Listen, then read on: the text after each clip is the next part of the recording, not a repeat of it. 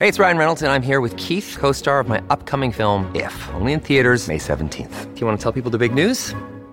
All right, I'll do it. Sign up now and you'll get unlimited for $15 a month and 6 months of Paramount Plus Essential Plan on us. MintMobile.com/switch. Upfront payment of $45 equivalent to $15 per month. Unlimited over 40 gigabytes per month. Face lower speeds. Videos at 480p. Active Mint customers by 531.24 get 6 months of Paramount Plus Essential Plan. Auto renews after 6 months. Offer ends May 31st, 2024. Separate Paramount Plus registration required. Terms and conditions apply if rated PG.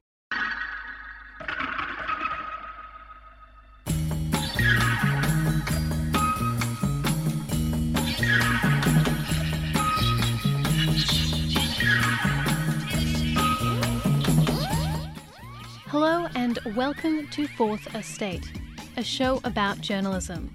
We are coming to you from 2SER in Sydney on the Gadigal lands of the Eora Nation, right across Australia on the Community Radio Network and directly to your device across the globe via podcast. I'm Marlene Even. As the ABC lobbies for a funding boost to support broadcasting in the Pacific, in this episode, we turn to Australia's relationship with the media in Pacific Island countries. There is a renewed call-out for Australia to step up its game. Exactly a week ago, a federal parliamentary committee recommended the Australian government expand its media presence in the region. They presented the report Strengthening Australia's Relationships with the Countries in the Pacific Region to the Senate. Today, we unpack what this report means and how Australian media can step up to report and collaborate better. To discuss this and more, we are joined by three esteemed guests. We have Georgina Kekia, a freelance journalist based in Solomon Islands, co-producer of ABC show Pacific Prepared, and president of the Media Association of Solomon Islands. Welcome, Georgina. Thank you. And we also have Jemima Garrett, freelance journalist, co-founder and co-convener of Australia Asia Pacific Media Initiative, APMI, and former Pacific correspondent for ABC. Welcome, Jemima. Thanks very much. Good to be here. And we also have Stefan Armbruster, SBS correspondent on Queensland and the Pacific, and an industry fellow at Griffith University's Pacific Hub. Welcome, Stefan. Thanks for having me along. Now, starting off, Georgina, what's your initial reaction to the Federal Parliament Committee recommending Australia expands its media and broadcasting footprint in the Pacific? Well, thank you so much for throwing this question to me to be the first to speak in this podcast. I think for the media, for us in Solomon Islands, I guess the media industry or the media landscape here is pretty small, and having this kind of initiative coming in, that would be, could be good, could be bad in some ways, but then we're always on the bright side, looking at the how the benefits it will be, especially giving more coverage, or even for the Pacific for that matter, where the media industry or the media landscape is pretty small. So I'm still not too sure what really the aims and objectives of this initiative is. But yeah, we are being open-minded about this. And Jemima, the Australia Asia Pacific Media Initiative is one of the groups calling for Australia to step up their involvement in media. Why do you think this is so important? Well, I guess our group actually came together around the national interest, really, in that Australia used to have a big voice in both Asia and the Pacific. And as a result of some really serious cuts in 2014, that voice was decimated just really when it was needed most. But I think Gina, in terms of this report, hit the nail on the head when she said it could be good, it could be bad. So what our group, which is made up of a very wide range of people, from former executives of media companies that have worked right across the region, former correspondents, former ambassadors, as well as members of the Pacific and Asian diaspora communities. What we've been lobbying for is a innovative new way of doing it, which would be really based around co-productions and about bringing the Pacific voice into Australia and then obviously onto the world. But this thing about co-productions is really, really important for a whole host of reasons. I mean, one of them is that we in Australia just don't hear the Pacific voice enough. But even more importantly, media in the region is in crisis, as it is all over the world, really. And we feel that that co-production work could really assist to support the public interest quality media in the Pacific to continue to exist in its own right. So by joining co-productions with Australian media houses as equal partners, we have a conversation with the region that is modern and, we're talking with the region, not to the region, which has been one of the problems Australia's faced in the past. And also we are supporting quality public interest journalism and media in the region, which of course is absolutely vital for democracies. Stefan, I'd love you to weigh in on this. Are you hopeful about these recommendations? Wow. Hopeful, yes. Look, there's some really interesting things being put forward, and probably a bit stronger than Jemima might be able to correct me on this than was expected. And if it's taken up by the government, well, it depends it depends who wins the next election, basically, and how they decide to proceed in applying these recommendations, because they are just recommendations at the end of the day. It can be like so many other reports and just be put back up on the shelf again. But it's like's already been said. There's the media in Pacific's under incredible stress, even more so than I'd say in the Western media space, because the revenues and the finances are just so slim in the countries around the region. And so any way that people can work together to make, like we've had to do in the media here in Australia, to make the most out of the few resources we've got. And if there's scope, and hopefully there is, for more resources to be put into the region in terms of developing the media and allowing it to continue to exist and hopefully flourish, that'd be a fantastic thing. In 2017, Australia switched off its shortwave transmission to the Pacific and regional Northern Australia. What impact did this have on Australia's soft power or soft diplomacy? Jemima, I'll go to you. Well, it'd be interesting to talk to Gina, because shortwave is a very small part of this whole thing, because really international broadcasting, as it used to be known, but has morphed into multi-platform media.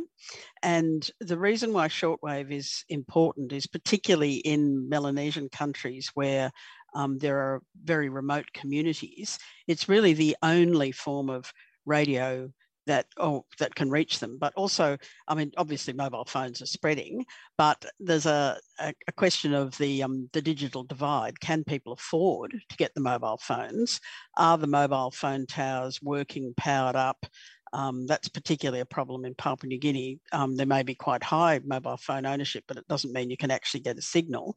So shortwave radio is really a technology which goes to very remote communities, but then it's important because, of course, those remote communities really have very little other choice. And Solomons is somewhere where this can be an issue. Yeah, and if I might add on with what Jemima has said, especially when it comes to shortwave, I guess for us in the Solomon Islands, we have only one national radio, which is SIBC, but maintaining,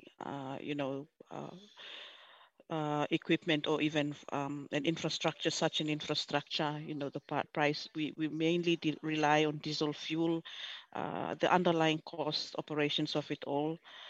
It seems to be an issue. And not only that, with the way lifestyle of people nowadays, the young ones, we tend to see they are more interested in listening to music and all that. So that's really kind of a challenge for us, especially in the broadcasting sector. We really need to also identify how we can also grasp our audience to listen to what we are providing, because we can have all the content that we have, but if people do not have radios or do not have access to batteries and all that, yeah, that's just the other side of it as well.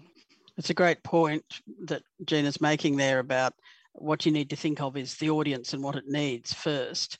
Then you think of how you're going to provide that, and the sort of the technology is the last cab off the rank.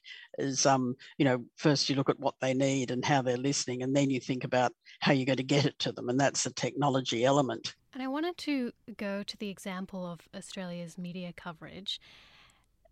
There has been some criticism that Australia's media coverage can focus too much on looking through a geopolitical lens, so like how will this affect Australia, rather than reporting on domestic politics. In using the example of the media coverage of Solomon Islands' draft security deal with China, do you think this criticism has credit? Yeah, look, there's a lot of issues about the framing of coverage in Australia of the Pacific, and I think one of the best ways to probably sum it up is that many commentators continue to use the word backyard, and that term in itself is so loaded when you're talking about equal sovereign nations talking with each other and engaging with each other. It's if you're talking about neighbours, you don't go around to your neighbours through the backyard, you go in through the front door, or knock on the front door at least, I should say. And so there's a lot of that's where it starts, and then by restricting the coverage, quite often the coverage of the Pacific is, well, you get a lot of natural disasters. You have sport, of course. Then you hear a bit about it in relation to climate change, and very few other issues really ever make it onto the radar here in Australia. Maybe a bit of seasonal with the seasonal workers, and then you get the big C word, China, and what that means in a region which seems to tend to cancel out a whole lot of other things in the Australian media's mind about what's going on in the region. So there's a very narrow focus quite often from Australia towards the region when the media really needs to take a much broader view and also take notice of culture and custom and how these different countries relate to each other and how people relate within countries. And that's part of the issue with, I think, the Solomon Islands. Gina's better to talk to this than I am, but here the difference of understanding between what went on going back to the days of the crisis in the late 90s and the tensions that were there. A lot of that's not really understood by people who are reporting on it today, and what the situation is with Malaita in relation to the Sogavare government. So the Australian media needs to take a much broader view, and taking a broader view involves actually engaging in the region, understanding the region, understanding the people who live in the region and the differences that are there, to actually give a good representation back to Australia, and even better, employ regional journalists to do that, give their perspective and interpretation on what's going on in their countries and feed that into an Australian audience. Thank you, Stefan. If I might add from our perspective here too, as well as someone who does freelance work and have been covering some of the work here, especially during the riots. And of course, we have the recent security agreement with PRC. I guess it's correct to say that while we appreciate the international coverage, which our international media are interested in, when it comes to the angles itself, it doesn't, when it comes to, for us in Solomon Islands, for instance, having to write or even file stories for an international media that's already have a set angle on what they want on the story, while really on the ground, it's not what it is like here. So it's sort of challenging when you have a newsroom overseas that's already set bent. This is the angle that we want. This is who can you find out whether China has been able to. There was a big buffet or meal held with the members coming and China hosting them to a meal before they signed the deal. Those kind of idea which we get mainly from overseas media, thinking that, this is what's happening in Solomon Islands. Maybe, the group has been, the government of Solomon Islands has been treated to a dinner and then they signed the deal. I mean, from someone who's on the ground and hearing all this when it comes to international media trying to get their angle across to us as a journalist here, we have to be objective in how we look at the issue as well. Lest we forget, the journalists who are in the respective countries are also from that national country. So, of course, being a pro-Solomon Islander, you will tend to stop and think and say, hold on, as a Solomon Islander, I have to be objective in how I write this story as well. But then you have the international media that's bent on saying that, no, this is what we want. This is how you should cover it. You should try and, ask around again. And they tend to forget that even though we are journalists, we also are pro-nationals of the country which we come from. So those are some of the challenges that we feel that are also with us when it comes to geopolitics and of course covering issues of this sort. So we tend not to try to be involved much in this kind of topic, not because we don't want to, but because the angles which was thrown at us is not really what we see happening on the ground. Yeah. Yes, a good example of that, I would think, would be the failure of the Australian media to recognise what's called the new Pacific diplomacy. So we've seen Pacific countries really taking the lead on so many issues. I mean, they actually have for decades. So, say the original Law of the Sea, that the Pacific played a big role in getting that through the United Nations. The campaign against drift net fishing, which was a very destructive method of fishing that could have, they used to call them walls of death, but they were nets hanging down many metres into the water column, and they could be 50 kilometres wide. The Pacific played a key role in that sort of thing. People are more familiar with the key role they've played on climate change, but Pacific Island countries as a whole have a very different diplomatic stance to Australia and New Zealand. But here in Australia, we tend to just get the media gives the impression of, as Stefan said, talking about our backyard, when in fact it's the front yard of someone else. It's not our backyard, it's our neighbourhood. And, the idea that Pacific nations are pawns is an anathema to Pacific nations. So I think that's why we need more media engagement with the region. So Australian journalists can't get away with this really simplistic approach to the region. Yeah, and I guess, sorry, I have to budge in again. I can see this you see Evan, Solomon Islander, now a part of the team, especially when it comes to Pacific Beat, being an executive producer, and myself as co-producer of Pacific Prepared. These are really positive steps towards having the voice of the Pacific, and especially Pacific Islanders, some of the leading roles in this sort of newsrooms. It will also spread, or I would say give a fair balanced story, not only on angles or issues, but also stories that Pacific Islanders feel strongly about. So I guess it's a positive step in the right direction when we see opportunities also given to Pacific Islanders in this space. Yeah. And picking up on that, I mean, when you look at Australian media in the region, I mean, there are so many untold stories.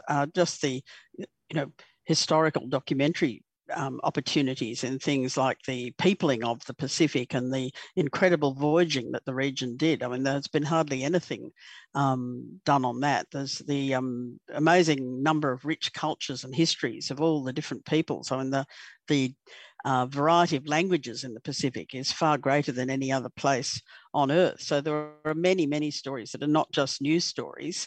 I mean, there's also the story of young people getting into tech jobs. Stories that break the stereotype about how people see Pacific Islanders. I mean, one of my favourites when I was working in the Pacific it was just a simple story, but it was about a Papua New Guinean guy who'd grown up in the village, and he'd got into IT, and then he was a bit bored and he saw an ad for a scholarship to Japan, and now since then he's actually done his master's in Japanese, and he's now teaching big data at Osaka University to Japanese students, and he's got a PhD. You know, there are just so many different parts of the Pacific that really we never see. And if we're going to have a conversation with the neighbourhood, these are the sorts of things that would emerge.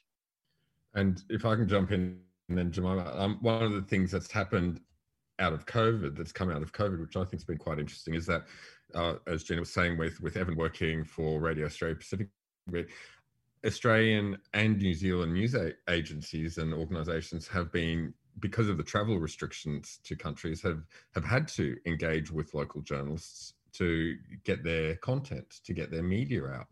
And in various places, they're now hiring local rather than being able to send people in. And that's a really sudden development that's only come up during COVID, really, because before then, there was very few Pacific Islanders who had a voice in the Australian media. Despite many years of lobbying. Yeah, and I guess it's a challenge. It's for us in the Pacific that we really need to step up our game now that we see this happening. But sad to say, as we've mentioned earlier, like the media landscape is getting smaller and smaller, especially with good journalists moving into PR work and all those kind of things, which is making it really challenging for us, especially when we have to meet the obligations of our international audience as well. So the onus is on the Pacific journalists to really step up the game as well. And of course, we need to encourage more Pacific Islanders to go into the area of journalism and media as part of their education. If they want to get scholarship, probably journalism and media would be one area which we need to promote so that we have more Pacific Islanders coming into that space. For us in Solomon Islands, unfortunately, we do not have any new intakes currently at the moment. So we have a gap now when it comes to journalists coming out. So most of the journalists that we have here now are mainly in the PR communication sector, and there are only a couple of few of us around that are able to adapt and adjust and, of course, meet the demands which our international friends also want. So the onus really is on us as Pacific Islanders to take our space and also improve ourselves if we want to be out there and in the same level as you guys are. Yeah. Interestingly, Gina, that was one of the issues that the Pacific, the Fiji editors who've been in Australia this week raised, that there needs to be a better career path and better training, including master's degrees in journalism for Pacific journalists. Jemima, that's also tied to something else that's really important, and that's a livable wage. And as in Fiji, I got the sense that people who are just out of university, USP or Fiji National University, in the first 3 to 5 years, the maximum they could expect to earn in terms of Australian dollars would be around 10,000 per year. And I don't think the figure is very much different in Papua New Guinea. And Gina, I'm not sure what it's like in the Solomons, but at the moment, it's just not sustainable for people to work in the industry because they can't actually support themselves. I might jump on that question. Gina, what is the impact that this financial stress can have on the media landscape in Solomon Islands? I think it's really bad, especially because we do not have, like, you can just count with your fingers the media organizations that we have here. Like, we have only 2 print media, and there's only the national radio. We have the FM radio stations, but they do not have a newsroom, which most radio have. Basically, they just get news from online media or wherever they can.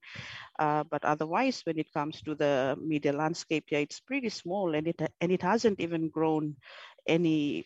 I think in fact, it seems to be diminishing instead of, growing. It seems to get smaller and smaller as each year goes by, and it's really a worry for us, especially for us in Solomon Islands, when I see the media going down this way, because most of the both of the print media are family-owned businesses. SIBC, except for it, it's the state-owned enterprise, but otherwise that's just about the media landscape for us here. So you can see more of the journalists that are out there, basically freelance journalists that seems to be in the market.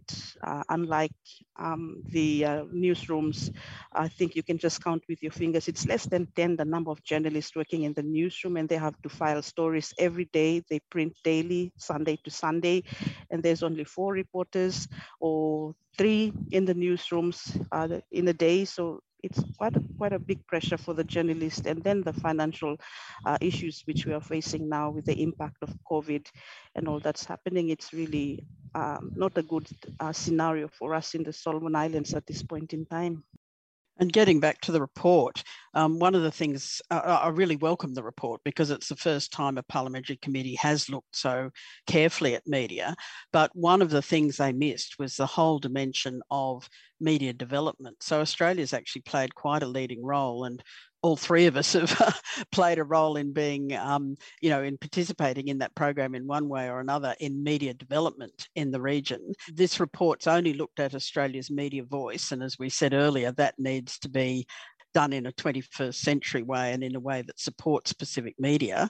And that's fairly urgent to address these issues that Gina's talking about with the tiny cohort of journalists who are really in need of support. But then secondly, Australia also needs to look at the role it plays specifically in media development and assisting Pacific media with their business models, with training of all sorts, supporting universities to develop master's programs, for instance. So there's quite a lot of work that needs to be done there, and it's all pretty urgent if we want to see public interest journalism in the region survive. And a clear example for us in Solomon Islands, we do have a local university that provides certificates in journalism for students. The intake was probably between 10 and 20 when, the last cohort was there. That was about 2 years ago. Last year, I think during graduation, there was only 4 that graduated or even completed the 2 years. So, they didn't even last the whole 2 years in school. So I think supporting the local universities as well in this sector would be another way in which we can see journalists, improving the intakes that we have. Yeah. And going back to the report, it speaks about improving trust and accessibility of broadcasting. Does Australian media still have that same level of trust within the Pacific? And is this discourse of Australia being part of the Pacific family still hold the same weight that it did a few years ago? I guess so. I think when it comes to trust and for us in Solomon Islands, I will speak basically from Solomon Islands experience. I guess the trusted medium which Solomon Islanders or even those in Honiara looks to basically ABC and BBC. We've also seen how the quality of our local media has really dropped. Unlike 20 years ago, there's distrust in the local media, but it seems to be going downhill from then on until now. So Australia and BBC are the trusted source of information for most Solomon Islanders. But there are times which sometimes I think the topics which comes out from the radio as well, as I've mentioned earlier about Solomon Islanders or even any national for that matter being pro citizens of their country, sometimes when the angles that they hear on the radio, it tends to make them lose trust as well, especially when they know what's really happening on the ground and hearing commentators speaking on the radio, and as you've mentioned, backyard and all that kind of thing, it really sometimes doesn't go down well. And in that sense, it will also make people lose interest or even lose the trust that they have in that radio, especially when we don't remain objective in how we do our reporting, which is why even though there are issues that we feel strongly about, we must try not to be biased in how we make our opinions. Objectivity would be the best way to go. There's a really interesting part of the report which basically suggests setting up a whole new structure for engaging with the between the Australian media and the media in the Pacific. And that could be a valuable way of reestablishing trust, because then you'd have input from all the parties into what is suitable to people's needs. And then we could get coverage and content pushed out there, which would be relevant to the audiences that it's reaching, because quite a lot of content that comes from Australia isn't really relevant to the audiences in the Pacific. There's been various initiatives that have been fairly narrowly focused in some ways. And so if the report is adopted, and obviously we'll have to wait until after the election to see what sort of strategic direction is taken. But there's a basis there for rebuilding and building on what exists at the moment. And I think that's been acknowledged by some media organisations in Australia already, with the ABC saying they're actually going to take a stronger or a more dedicated approach to the Pacific region recently, and SBS has been doing very, very much a similar thing and slowly building its capacity and footprint there. And you see that in other organisations as well. You see like the MEAA, the Journalists Union, is starting to engage more in the Pacific region and working with the media associations in the area. The IFJ is trying to do a similar thing, the International Journalists Federation. So there's a whole lot of organizations that are now working much more closely. So it's part of the fallout of the whole China angle that's been coming out, is that a lot of organizations are now taking an interest in the region, and in the process actually being educated and starting to understand the region a little bit better, and hopefully that'll translate into a more productive relationship. Yes, that is a terrific development. And one of the things that the Australia Asia Pacific Media Initiative has been very keen to do is to try and build a bipartisan and a multi-partisan support for a significant step up in media in the region, and to do that based on principles, because there's the ABC has become a bit of a political football, as everyone knows, in Australia, and we don't want that kind of a politicisation of an institution to go into the international sphere. So we've been working very hard to bring all the political parties behind the idea of a greater engagement between Australian and Pacific media. And really, I think that's the best thing that's come out of this report, because this is a multi-partisan report. So that means that it's supported by all the coalition members of the committee, all the Labor members. There were other members from other parties and independents on the committee too. So I think it really means there has been a thorough look at the issue, and a sense that the direction could be very positive. Yeah, I agree with both Jemima and Stefan on this. Yep. And it's quite clear in the report. It's recommendation 7 says that the Australian government considers steps necessary to expand Australia's media footprint in the Pacific, and outlines a number of steps that it could take. And that's a really good basis to start from. And it'll just be like Jemima flagged at the beginning, and Gina as well, that it could go either way. But if it's taken up the right way and taken up in the right spirit, there's a lot of good that could come out of this. Thank you so much, all of you, for your insight on this topic. Oh, thank you for having us. Thank you, Tomas. It's a pleasure, and it's great to be hanging out with colleagues, even if it is just virtually.